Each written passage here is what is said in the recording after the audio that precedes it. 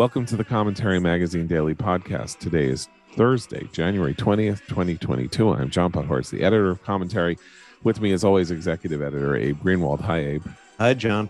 Senior writer Christine Rosen. Hi, Christine. Hi, John. Associate editor Noah Rothman. Hi, Noah. Hi, John. And joining us today, Washington Commentary columnist, AEI scholar, and author of the forthcoming History of the Conservative Movement in America, the Right, Matthew Continetti. Hi, Matt. Hi, John. Now we know why they kept him in the basement. We know why Joe Biden was kept in the basement during 2020. He just gave the most astounding press conference in press conference history.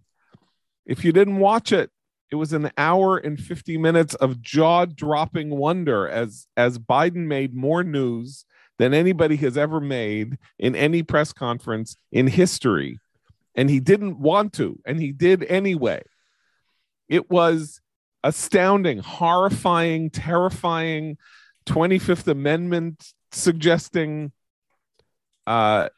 incoherence, blather, a surrender of an entire country, a guy talking about the dictator of Russia as though he were kind of like a commentator on ESPN talking about what Putin's strategic options would be and what he would guess Putin is probably going to do or not do. Matt, let me go to you first. Do you have an individual takeaway, or are you reeling from the fact that he is going to be president for another 2 years and for another 3 years? Literally another. I feel like the old DC area sports broadcaster George Michael, who always used to say, "Let's go to the videotape," because there are so many individual moments of absurdity and beyond a Kinsley gaffe. You know, a Kinsley gaffe is famously when a politician tells the truth, but these were just kind of amazing statements coming from the president's mouth that it's hard to find just one. I will start with this. Toward the end of the almost 2-hour feature length press conference, Biden was asked, is he going to change his behavior in his second year as president? And he said, well, I'm going to get out, go to the country more. Definitely going to go to the country more. And also, I'm going to have more conversations with outside academics. And when I heard that, historians, like he did at the beginning. Exactly. And so I immediately thought of the infamous meeting with the historians at the outset of his presidency that had been organized by his advisor, John Meacham, the presidential biographer and kind of self-appointed national conscience, where Biden first became convinced that he could be like FDR and LBJ in his grand significance of transformation, which led him down to this just catastrophic for him politically road. And then in the most controversial speech of his presidency, which was last week's speech in Atlanta, where he likened opponents of the election takeover bills to George Wallace and Jefferson Davis and the villains of American history. That speech was also written by or co-written by Meacham. So but at the end of the 2 hours where he's saying, here's how I'm going to change my strategy, he's actually going more Meacham, M-O-A-R Meacham, which is precisely the opposite of what he needs to do to recover politically ahead of the midterms. But Matt, John Meacham, he's so serious. As Thomas Jefferson said one day, solemn. There was a time when Henry Clay and John Calhoun just happened to be walking down to the reflecting pool. So wise. Yeah, blah, blah, blah, blah, blah, blah. Anyway, it was fantastic. That was the interesting moment. Let's go to the policy. Sure. First of all, I don't know if you know this, but he has had a better year than any president, first year than any president. Who's done more than he has? Who's done more? Well, it's true that he has spent more than any president in their first year, because nobody has spent more what are we up to? 4 trillion, is it? Between the infrastructure bill and the COVID emergency bill? Is it like it's like 3? It's 3 trillion, I think. 3 trillion. I'm sorry. I mean, it's all right. A trillion. You lose a trillion here or there. Yeah. Yeah. So he started out by saying that he not only had he not under delivered, he'd over delivered. He didn't under promise and over. He over delivered. He's the best.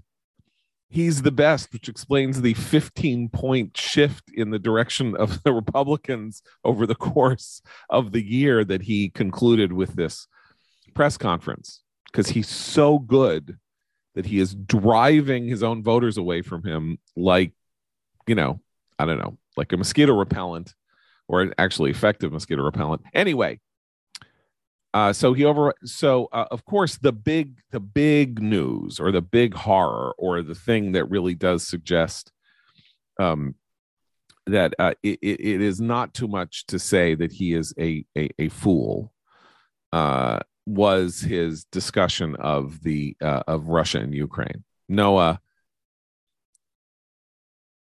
can I just share with you something? This is very vulgar. Okay, I'm about to tell you something very vulgar. I will not source a prominent conservative contacted me to say that essentially what Biden was saying to Putin is, it's okay as long as you only go in with the tip. You just put in the tip. It's fine. Oh, yikes. The minor incursion strategy. I will not take your bait, sir. Yeah, there were. You're not going to beat that one, so just please, I shan't. Yeah. Okay. No, I'll let that one lie. There were two. Probably there were two takeaways really from this 2-hour press conference, aside from what were alternately hilarious and painful moments watching Joe Biden navigate something that was in real time killing him physically and politically. One of them had to do with Russia. The second had to do with the legitimacy of American elections, but we'll get to that. And on both occasions, he said something that could have easily been walked back as just having misspoken. But they were so earth-shattering when he made these remarks that the press picked up on it, circled back on it about 30 minutes later, at which point Joe Biden would go on this rambling stream of consciousness, extemporaneous explanation for what he had originally said that made everything worse. And when it comes to the Russia thing, there's real consequences for that. He was asked rather directly what the United States can do in order to prevent what increasingly looks like a very real plan on the part of Moscow to reinvade Ukraine. And at that point, he said what you had just said, that he said, quote, "It's one thing if it's a minor incursion and we end up having to fight about what we're going to do and not do. But if they actually do what they're capable of doing with the forces amassed on the border, it's going to be a disaster for Russia if they further invade Ukraine." So anybody who practices statecraft knows exactly what he had just said. He exposed divisions within the Atlantic Alliance over how to respond to something that doesn't quite reach a full-scale invasion of Ukraine, which all but greenlights something akin to a 2014 attack on Ukraine, which was not a full-scale invasion, not initially. He was later asked about this to respond to what he said. It says, so a reporter says, "Are you saying that a minor incursion by Russia into Ukrainian territory would not lead to the sanctions that you have threatened?" One reporter asked, and he said, "Well, it did sound like that, didn't it?" Suggesting that he knew he screwed up. At which point he then launches into another disquisition on how the Atlantic Alliance really doesn't have any kind of unity over how to respond to this sort of thing. It's very important, he said, that we keep everyone in NATO on the same page, because there are differences in NATO as to what countries are willing to do depending on what happens. So there is disunity within the alliance. Don't worry, he talked to the president of Finland, and they're with him all. They're with us all the way. Well, he continued. Finland. He contradicted himself on a couple of occasions. At one point, Nokia, he says, the home of Nokia. At one point, he says, my guess is he will move in, he said of Putin. And minutes later, only to say, I don't think he's made up his mind yet. of the invasion. Then he says, if he invades, it hasn't happened since World War II. Well, yes, it has. Russia in 2014 invaded and annexed territory for the first time since 1945. His command of the subject matter was limited. His ability to project resolve was absent. And insofar as Russia needed a permission structure to engage in exactly what they engaged in 2014, which was little green men, paratroop and paradropping into Crimea and invading Donbass and carving out illegitimate republics, he has everything he needs now. There's a lot of effort to walk this back from the White House, up to and including statements by the National Security Council spokeswoman saying, well, he wasn't talking about cyber incursions or paramilitary operations. That's the sort of thing he's saying, limited stuff like paramilitary operations. That's literally what happened in 2014. So the Twitter flacks here, who are all on their hands and knees, desperate to clean up this mess, are only exposing the extent to which they are not reliable interlocutors on this issue. I think it's important to say, but let me just, it's not, you're actually being a little nicer to him than I thought, where you said he knew he screwed up. He did screw up. He didn't know. I don't think he knew that he screwed up in this sense, which is he kind of kept doubling down. It's like some weird truth, it's like he goes shot up with sodium pentothal before he came out on stage. He was saying things that there was absolutely no justification for saying, even if every single word that he was speaking was true. He's not a commentator. He's not an analyst of Putin's behavior. He is the representative of the adversary to Putin's actions, and that these two roles are not the same. Quite insanely, the opposite. It was grotesquely irresponsible for him, except that he was speaking his own truth, which is to say that he does not believe. He no longer believes that the NATO alliance means anything.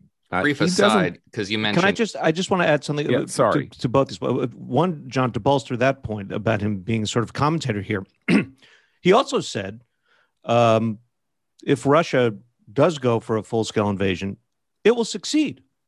He said, the Russians will lose some men, but they can succeed.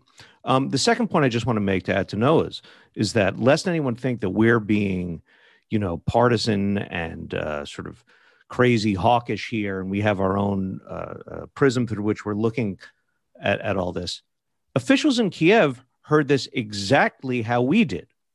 Immediately after the press conference, CNN had someone on the scene in Ukraine who said he had spoken to several officials in Kiev who had said they were, quote, shocked and stunned by what Biden said, and that he had essentially given Putin, quote, a green light to invade at his pleasure.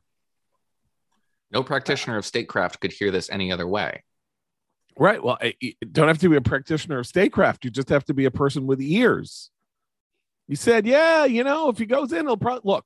He shouldn't do it. We go, ooh, the sanctions. They're going to hurt. But then you have people like Julia Ioffe this morning on CNN saying, well, Joe Biden only said what everybody could discern with their own eyes. Yeah, there is divisions in the ranks. Paris has one way they want to do this. Berlin has another. Ankara has another. Yeah, of course. And Putin is well aware of that.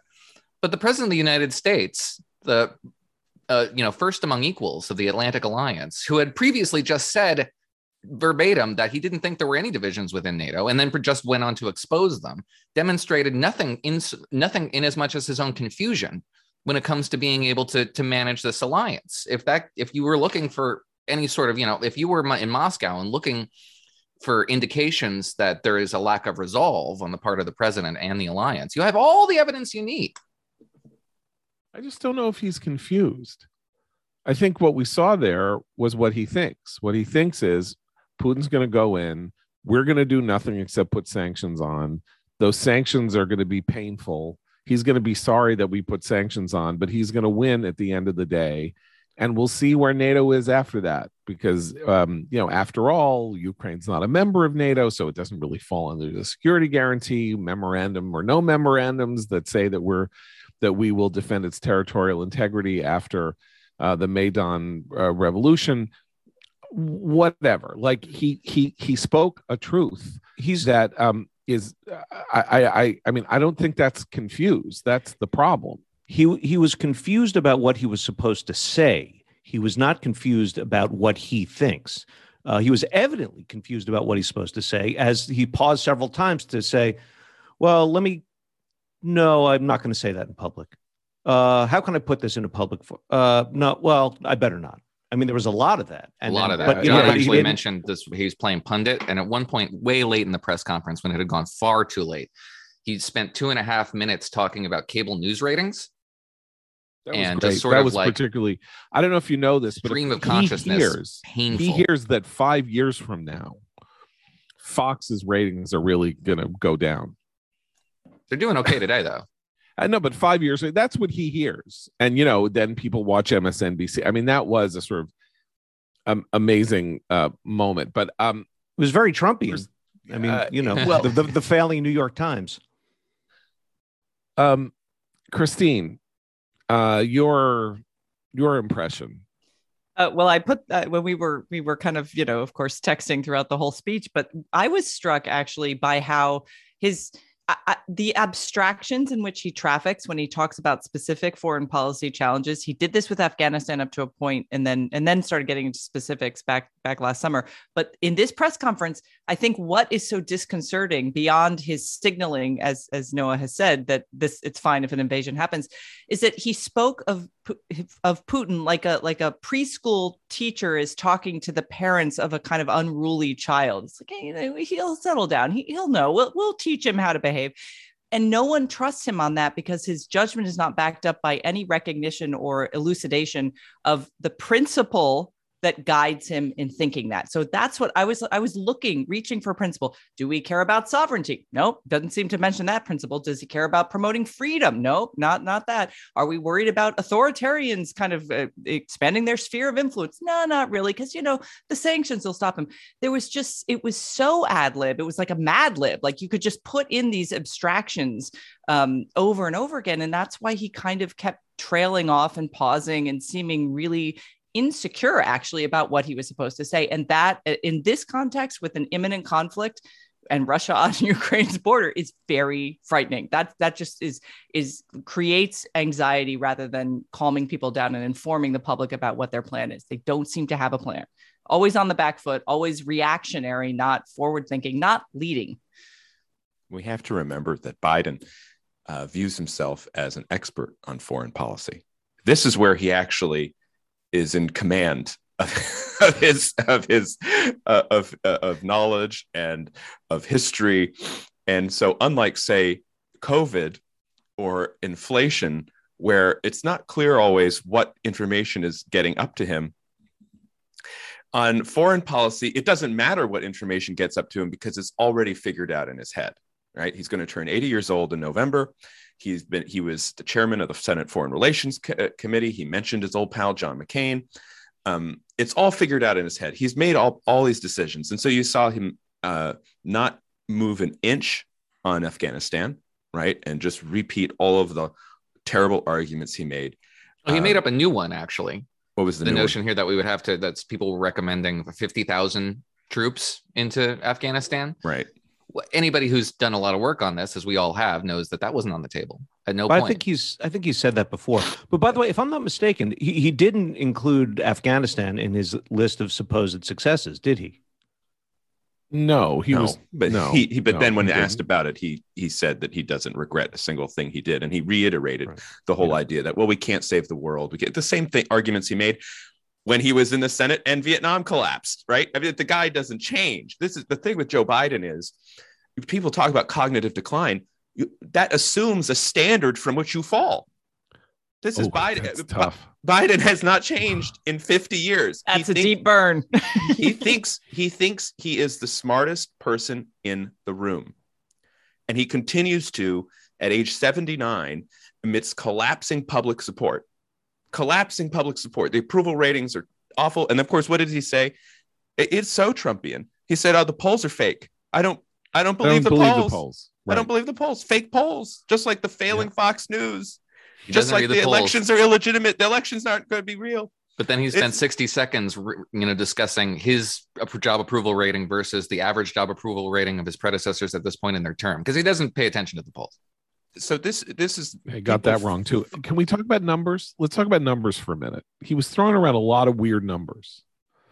For example, here's my favorite. 95% of schools are open. You guys are all talking about schools that are closed. 95% of schools are open. First of all, I don't know where that number comes from. I read, and Christine certainly read, every single story there is about schools in America and closings.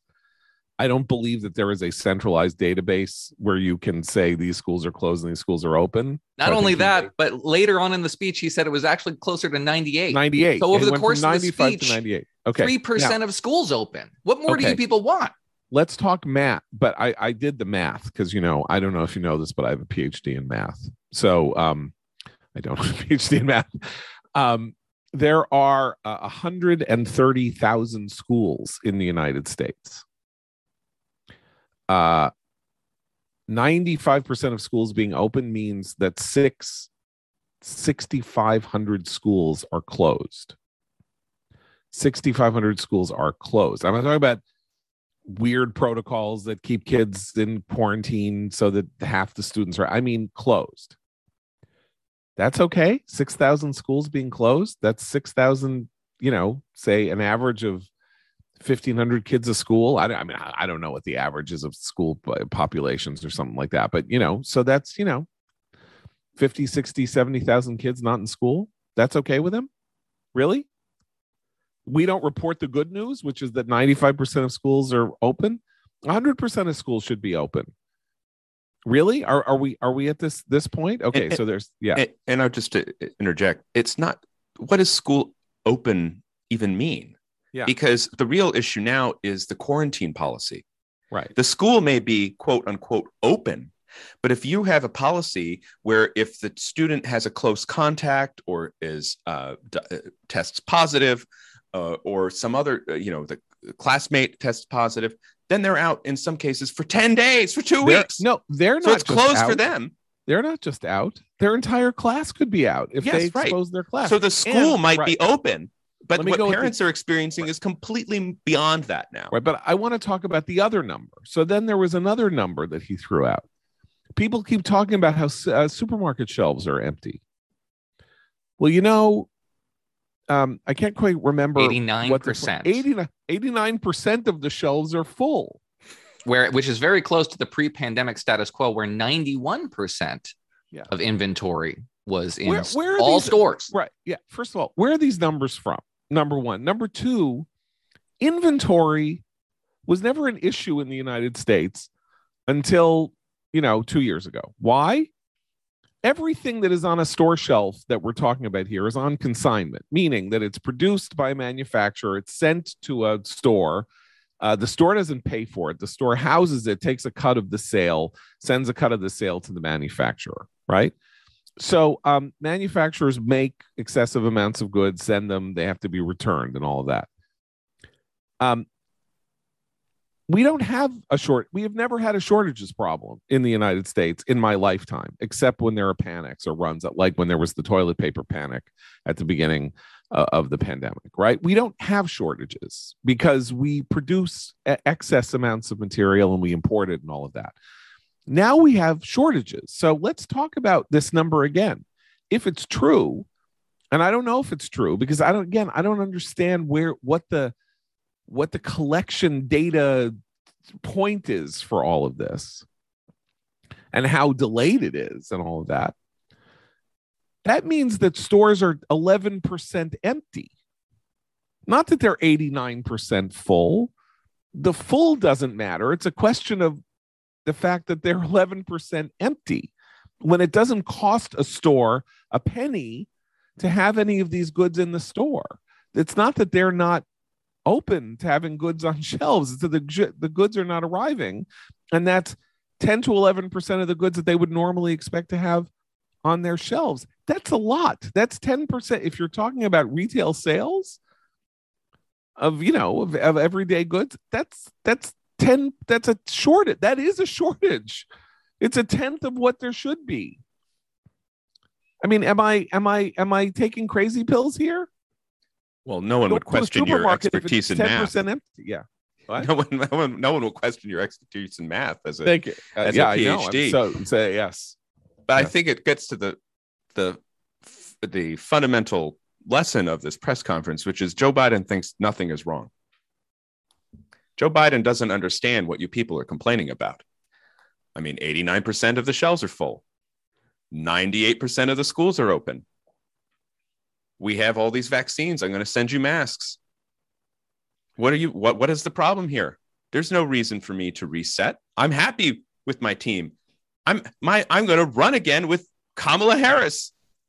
Everything is fine. And just to step back and think of that as a political strategy, to me, it's a disaster. It's an ongoing disaster, because what he needs now is an actual reset. But we got nothing like that yesterday. And that's been a through line. The other part of that, I think you're absolutely right, Matt. And it's a good way of looking at this entire first year of his term, because the other side of that, we've talked about this a lot, is that when people complain, he turns it back around like, you've disappointed me. Why are you complaining? And that feeds the public's, the polls he does look at, which he should show the disapproval ratings. That's why, because we're disappointing him. He couldn't possibly disappoint us because he's doing the right thing. And then there's the other thing that he admitted or talked about in this kind of weird pundit way, which is that inflation is going to get worse. He had this whole peroration. There's about a stat in there. Gas prices. There's another statistic there. Was there? Okay, good. Percent. Maybe you didn't know, but fully one third of the cost increase of the cost of living is due to the cost of automobiles. Perhaps you didn't know that, because no one knew that. No one's ever compiled that statistic. And that was when he said that the price of oil is going to continue to go up. Enjoy that, America. By the way, that contention is psychotic because, people already have cars. If a car is too expensive, you don't then buy a new car, right? Or if there's a shortage of used cars, you're not going to buy whatever. However it slices, people already have working cars. So their individual car that they own didn't go up in price. Putting gas in the tank goes up in price. If you have to replace it, you have a problem because you're replacing something with something that's much more expensive. But that's not what he meant. Was that used cars went up 34%, and thus were the leading driver of the inflationary spiral. Not that a third of the cost to any individual consumer is in their car. Now who's being charitable? I'm not being charitable. I was about to curse, and I'm not.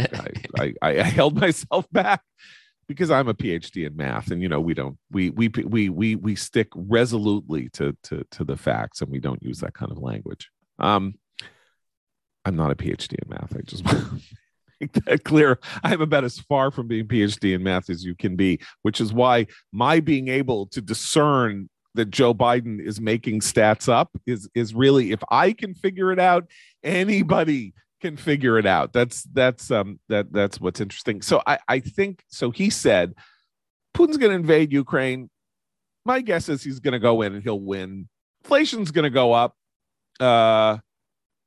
What else? I mean, it was the illegitimacy of the election. We need to get to that, right? But I'm just saying.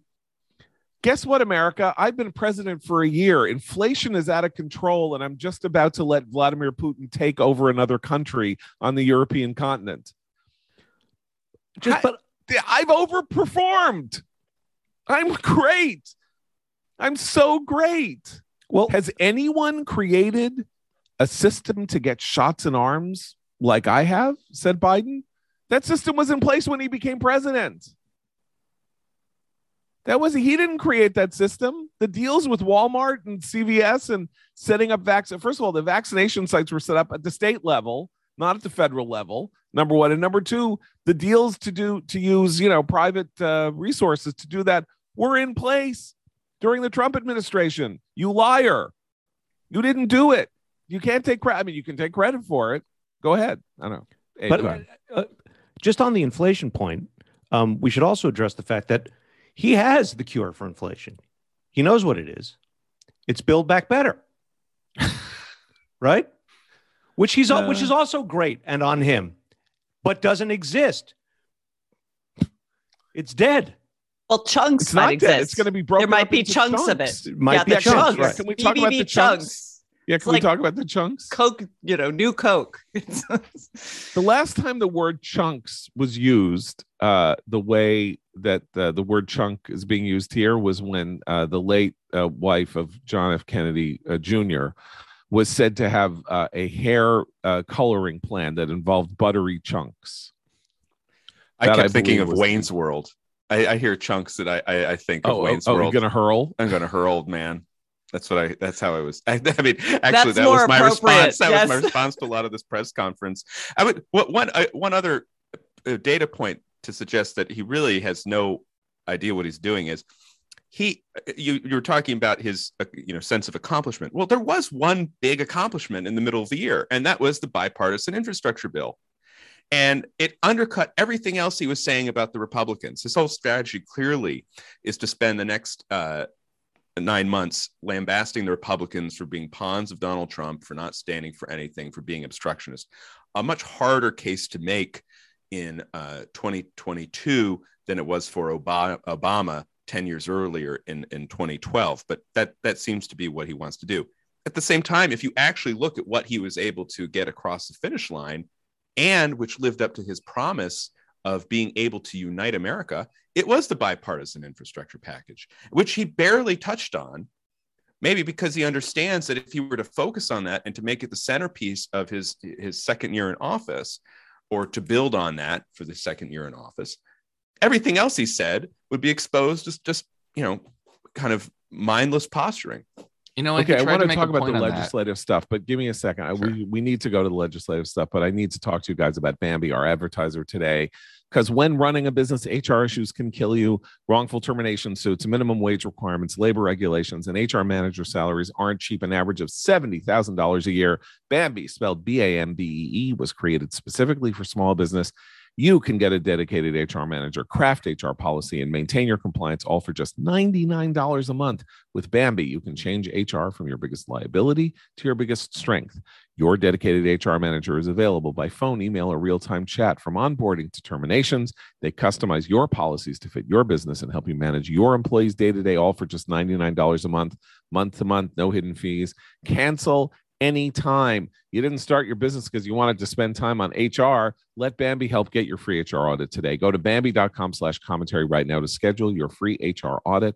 That's BAMBEE.com/commentary, spelled BAM to the BEE.com/commentary. Okay, so let's go to the legislative portions where he said people didn't want him to be senator or president. They wanted him to be president, which explains why the president gets in his motorcade and is constantly going down to Capitol Hill and being humiliated when he goes because he doesn't get anything he wants, which is really great for the exalted power of the executive branch, that they're not coming to him, he's going to them. It's like that whole sequence on Curb Your Enthusiasm where the entire season is all about whether Jason Alexander is going to come to Larry David's office or Larry David is going to go to Jason Alexander's office, and they so can't figure it out that they don't do the show together. That is exactly what is going on here. Not to say that, Joe Biden is like a Gentile, stupid Larry David. So, particularly, I don't know, his eyes don't open anymore. Did anybody notice that? You can't see his eyes. It's weird. It's like watching him at the press conference. Yeah. Is it plastic surgery or is it age? I don't know what it is. Anyway, okay, let's talk about the legislative stuff. So the headline, of course, as Christine mentioned, was, the election in 2022 is going to be illegitimate if these bills don't pass.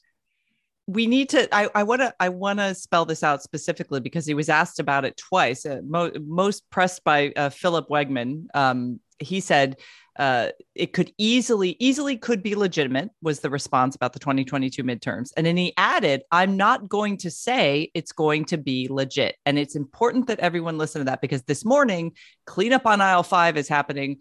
Jen Psaki and all the rest of the White House spokespeople are out there on all the major shows, talking to all the reporters, claiming that's not what he said. Claiming that's not a kind of Trumpian sort of rhetoric about the integrity of elections. They are lying to the American people this morning about what the president said to the American people yesterday afternoon. And he should be held to account for what he said, and that the convoluted efforts to say, Well, what he means is that if they don't pass this federalization of election laws that the Democrats want, this highly partisan thing that doesn't have enough votes to pass, then the elections that do happen are not going to be as free and fair as we would want them. So in that sense, they're illegitimate. It's all ridiculous. It's a smokescreen. What he said was that he couldn't say right now that the midterm elections that are upcoming can be legitimate. That undermines people's faith in our election process. And it is not something the president of the United States should do, whether he has a D after his name or an R after his name. It's bad. It's bad for the country. Can we just talk logistically here about what's gone on in the last two elections? Because Biden is now calling into question the potential legitimacy of the 2022 election. Let's talk about the last two elections. Under current rules that don't involve the John Lewis, sainted for the people, sainted Voter Protection Act of 2020, blah, okay? Democrats got 63 million votes in 2018, winning 40 seats in the House, and got 83 million votes, now that the final count is in 2020, winning the presidency. If nothing changes except some small things on certain state levels, and they're small, let's make this clear about what the changes are in Georgia and Texas and all this. They're small. There is some reason to think that the conspiracy theory that Democrats are promulgating can't be immediately dismissed, that, these are like down payments. The election changes are down payments on further efforts to restrict voting. But as it is, it's like, so you can't give water, and there are going to be fewer drop boxes and all this, whatever. All of that was in place in 2018, and they got the largest single turnout in midterm history and crushed the. So these elections taking place without these bills, where Democrats have crushed the last two elections, are going to be illegitimate. They are calling into question the legitimacy of their own victories under those circumstances. I don't understand the logic of this. Can anyone? I mean, in other words, like, they did it in spite of Republican recalcitrance. They overwhelmed. So why can't they do it again? I don't. It's like, they're going to depress their own turnout the way Trump depressed Republican turnout by saying, they've rigged it. They fixed it. Don't go and vote in Georgia. Don't go vote in the Senate races in Georgia. What's the point? They rigged the election. This is actually how Biden wants to go into 2022, when he needs every single possible Democratic voter to drag themselves to the polls to spare the Democratic Party from a wipeout. Okay. Can anyone take over from here while I calm down? I understand your frustration. I'm just trying to parse through what Biden might have been thinking when he brought this up. And I think it has to do with this fear, as you suggested, that these election bills in Texas and Georgia will allow partisan officials to override the vote. But neither bill does that. And of all the bills that have been passed throughout the country, I think there's 17 of them. The Wall Street Journal pointed out in an editorial earlier this week that hasn't been done. So it's a conspiracy that's prospective, right?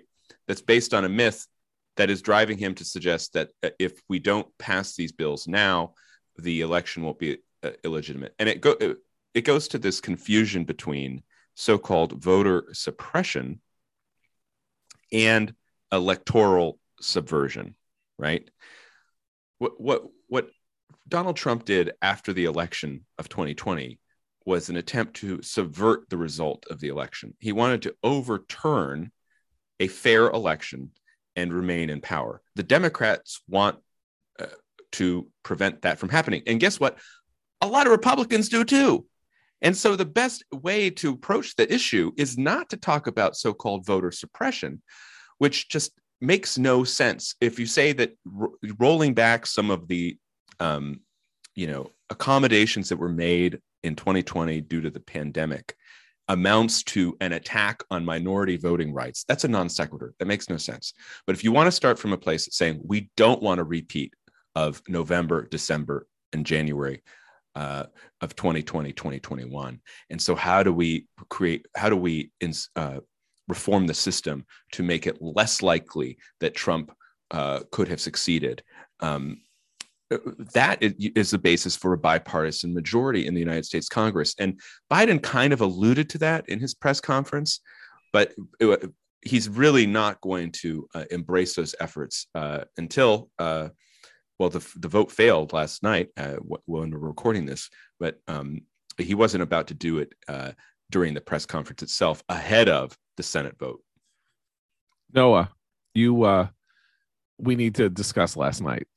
You after the press conference, Senate continued to debate, and Mitch McConnell delivered this floor speech in which he said, "We Republicans and whoever is with us is that we're saving the republic. This is the most important. This is the most important vote in the history of the Senate." He said, "We've saved the Senate. It's going to fail. Nice try. You're full of it."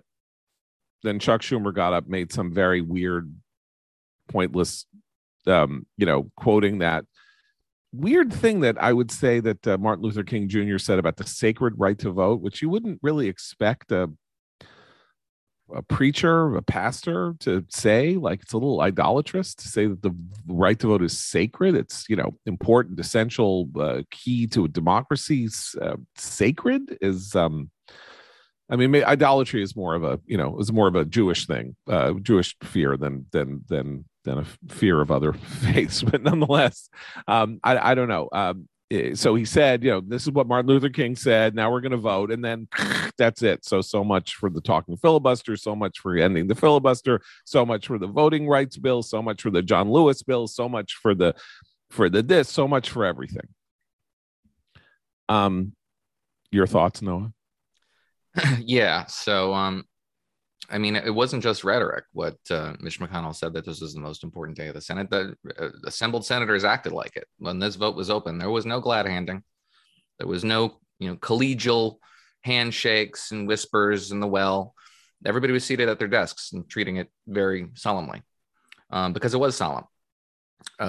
We talked all week about this extremely convoluted, harebrained scheme that Democrats were going to pursue in order to get people into a talking filibuster and have a vote so that a simple majority of senators could pass legislation after debate had concluded, as long as it was deemed one legislative day, so no senators could talk twice, blah, blah, blah. Nobody can follow that. Nobody cares. And somehow this gets everybody on the record about voting rights, right? You have to really be steeped in your own BS to believe that. But anyway, they called this, Senator Schumer called this vote, and it was a nuclear vote. He pushed the button on the nuclear option, and the nuclear exchange lasted about 35 seconds. And the forces that mounted this attack were routed rather quickly, because it turns out all evidence that we have suggesting that Joe Manchin and Kyrsten Sinema are not bluffing was true. They're not bluffing. They killed it. They killed it quickly. But the terms of engagement have changed. You can't attack. You can't undo a nuclear attack, which is what this was. It has expanded the rules of engagement in ways that Democrats will come to regret. And all for what? A show vote over a priority for all of 16% of the public, this voting rights, federal takeover elections thing, and got two senators on the record against their own party. At the same time as congressional staffers, John, you sent this out to us yesterday. Congressional staffers were talking to CNN reporters, preemptively laying the blame for the Democratic Party's epic defeat, which seems inevitable, at the hands of Joe Biden. This is a party that is at war with itself. Republicans are just sort of spectators watching this internecine blood feud play out in ways that will clearly redound to the benefit of the GOP. And they can't seem to break themselves out of this weird conflict that they have amongst each other. And they're just trying to draw blood now from each other. For what? For talking points? I don't understand it, but they can't break out of this cycle, this self-destructive cycle. it was interesting. I think this goes back to something one of y'all raised earlier in the show about how Biden is pitching the Republicans now as entirely obstructionist. Like he kept saying over and over again, he went into his Biden whisper. What do they stand for? What do they stand for? And I found it both hilarious and heartening that McConnell, when asked about this by a reporter later, said, "We'll tell you when we're back in charge." Like the idea that the problem right now in the country is that the people running it, who are all on the Democratic side of the aisle, are bungling things, and rather than that, they're just being obstructed. It's all the Republicans' fault.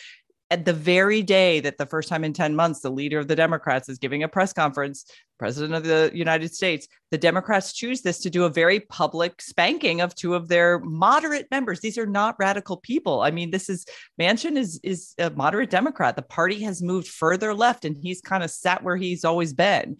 And I think it just shows that they are the ideological purity test that they're going to continue to demand of their members in order to suit this narrative about democracy in peril it's not just the 2022 elections that they're going to pay the price for that. I think long-term, they're going to pay for the price of that with voters who don't really think this makes sense. 2 brief points on that.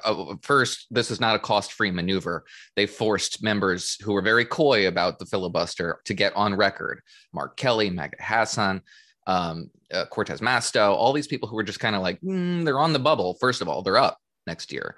And they were a little coy about this, or this year. And they were coy about this. And the Senate majority leader forced them to go on record probably against their political instincts. Second, Christine, your point, which I thought was very interesting, because at one point, Fox News Channel's Peter Doocy asked Joe Biden a very pointed question. Why are you trying to drive this country to the left? Why did you spend your first year driving this country to the left? And Joe Biden objected and said, I am a mainstream Democrat.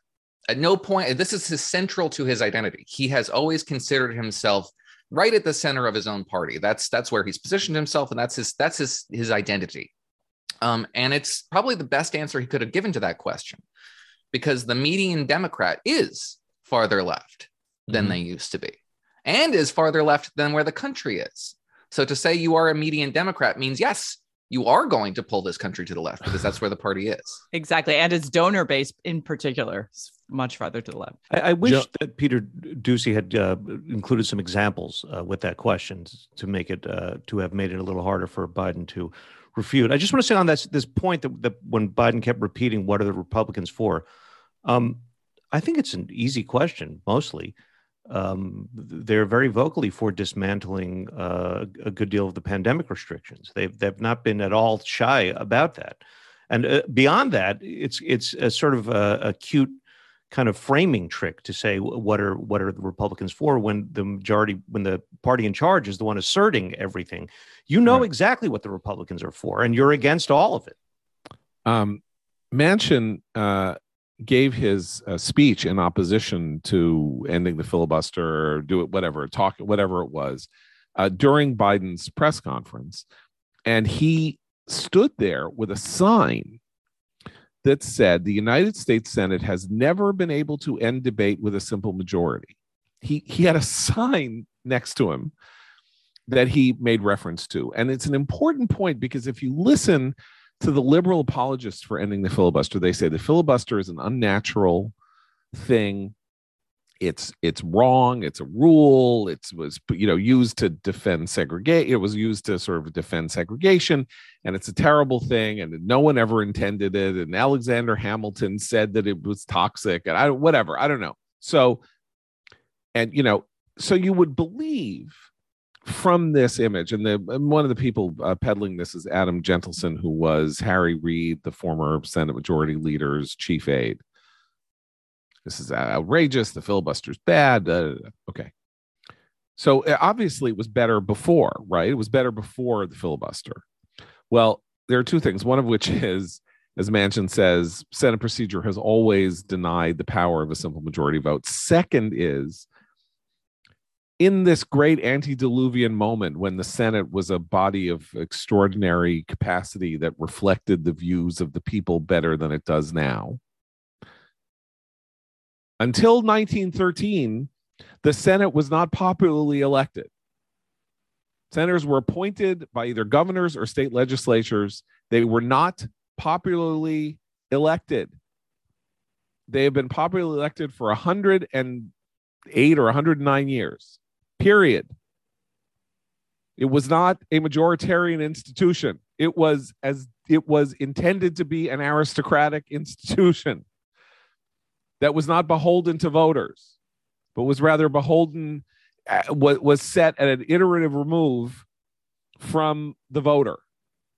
And that was deemed at some point in the 20th century to be, at the early 20th century during the reformist movement, to be an affront to our system, and the Senate became popularly elected as a result of a constitutional amendment.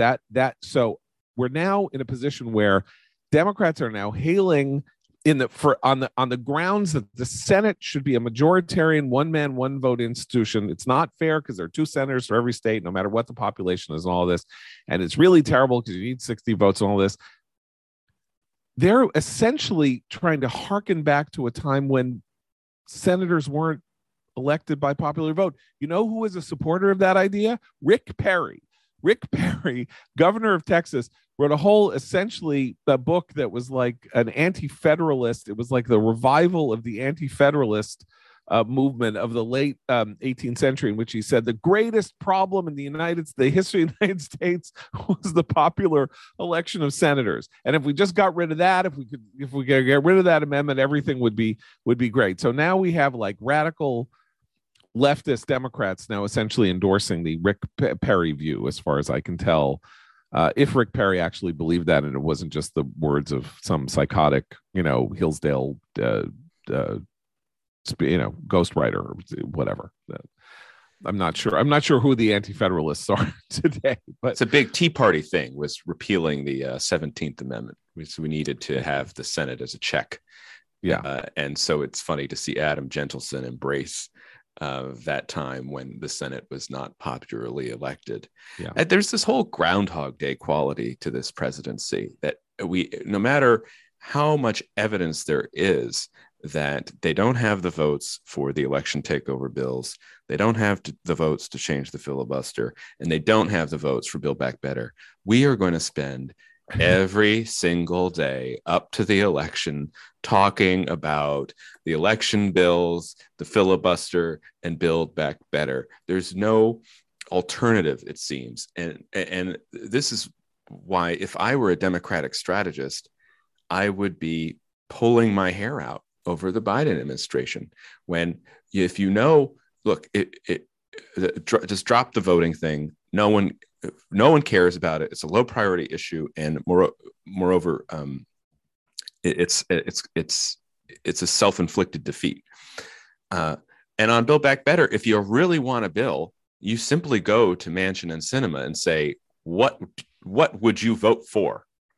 And once they give you that, maybe they won't give you that, in which case, you're going to have to move on. But once they give you that, then you turn to the other Democrats and say, okay, this is what we're going to do. And the truth is, Democrats now are so desperate to get anything that they would probably agree to whatever bottom line Manchin or Sinema propose. Instead, though, weirdly, the chunk strategy goes against the just bargain with Manchin and Sinema and see if anything can happen, because now you're going to make it piecemeal and you're going to set up separate votes. And some of the votes on these separate issues, will be quite lopsided against the Democratic or progressive proposals. So do you really want that? I don't know. All I know is that we're going to spend the rest of the year talking about Build Back Better. I think even more important, because you and I talked about this last night, Matt, is that under the rules of reconciliation, under the rules according to which these bills can be voted on with 50 votes plus the vice president, they only get 2. I can't remember how it works. Right. They get 2 or 3 votes a year. You can't use reconciliation at will. I don't quite know how it works. You'd have to change the rule, and then you get into the changing the rule question, and Manchin could object to changing the rule on the grounds that it's a budget buster, and you're only doing it so you can break this stuff up and then vote on bills that will cost a lot of money. This is a complicated thing. It all involves, because these bills have budgetary implications, a recommendation was made in order that the government could stay open, that you could vote on them with a simple majority in the Senate and not the 60-vote rule. So as you know, they hoped that they could get Build Back Better or whatever it was. There was some bill they hoped they could get chosen to be a budget reconciliation bill, and the Senate parliamentarians said, or maybe a voting rights, I can't remember what, but said there's no budgetary implications, and we can't. The immigration piece. The immigration piece. Sorry, right. You can't bring it up under this. There are no budgetary implications, so it's not. It doesn't fit the model. We got to go. In the annals of American history, can anybody pull out a single moment where a presidency did what Biden did yesterday? This was the worst press conference since the Helsinki press conference in 2018. And the truth is, after that disaster, Putin didn't invade a country. So in some ways, it's even worse. But I think you have to look at either the Charlottesville press conference in 2017 or the 2018 Helsinki press conference for precedent. But this was up there. This was a just atrocious performance by the president. By the way, it started out fine. I mean, not impressive, but what he came there to talk about, he didn't really do himself any harm.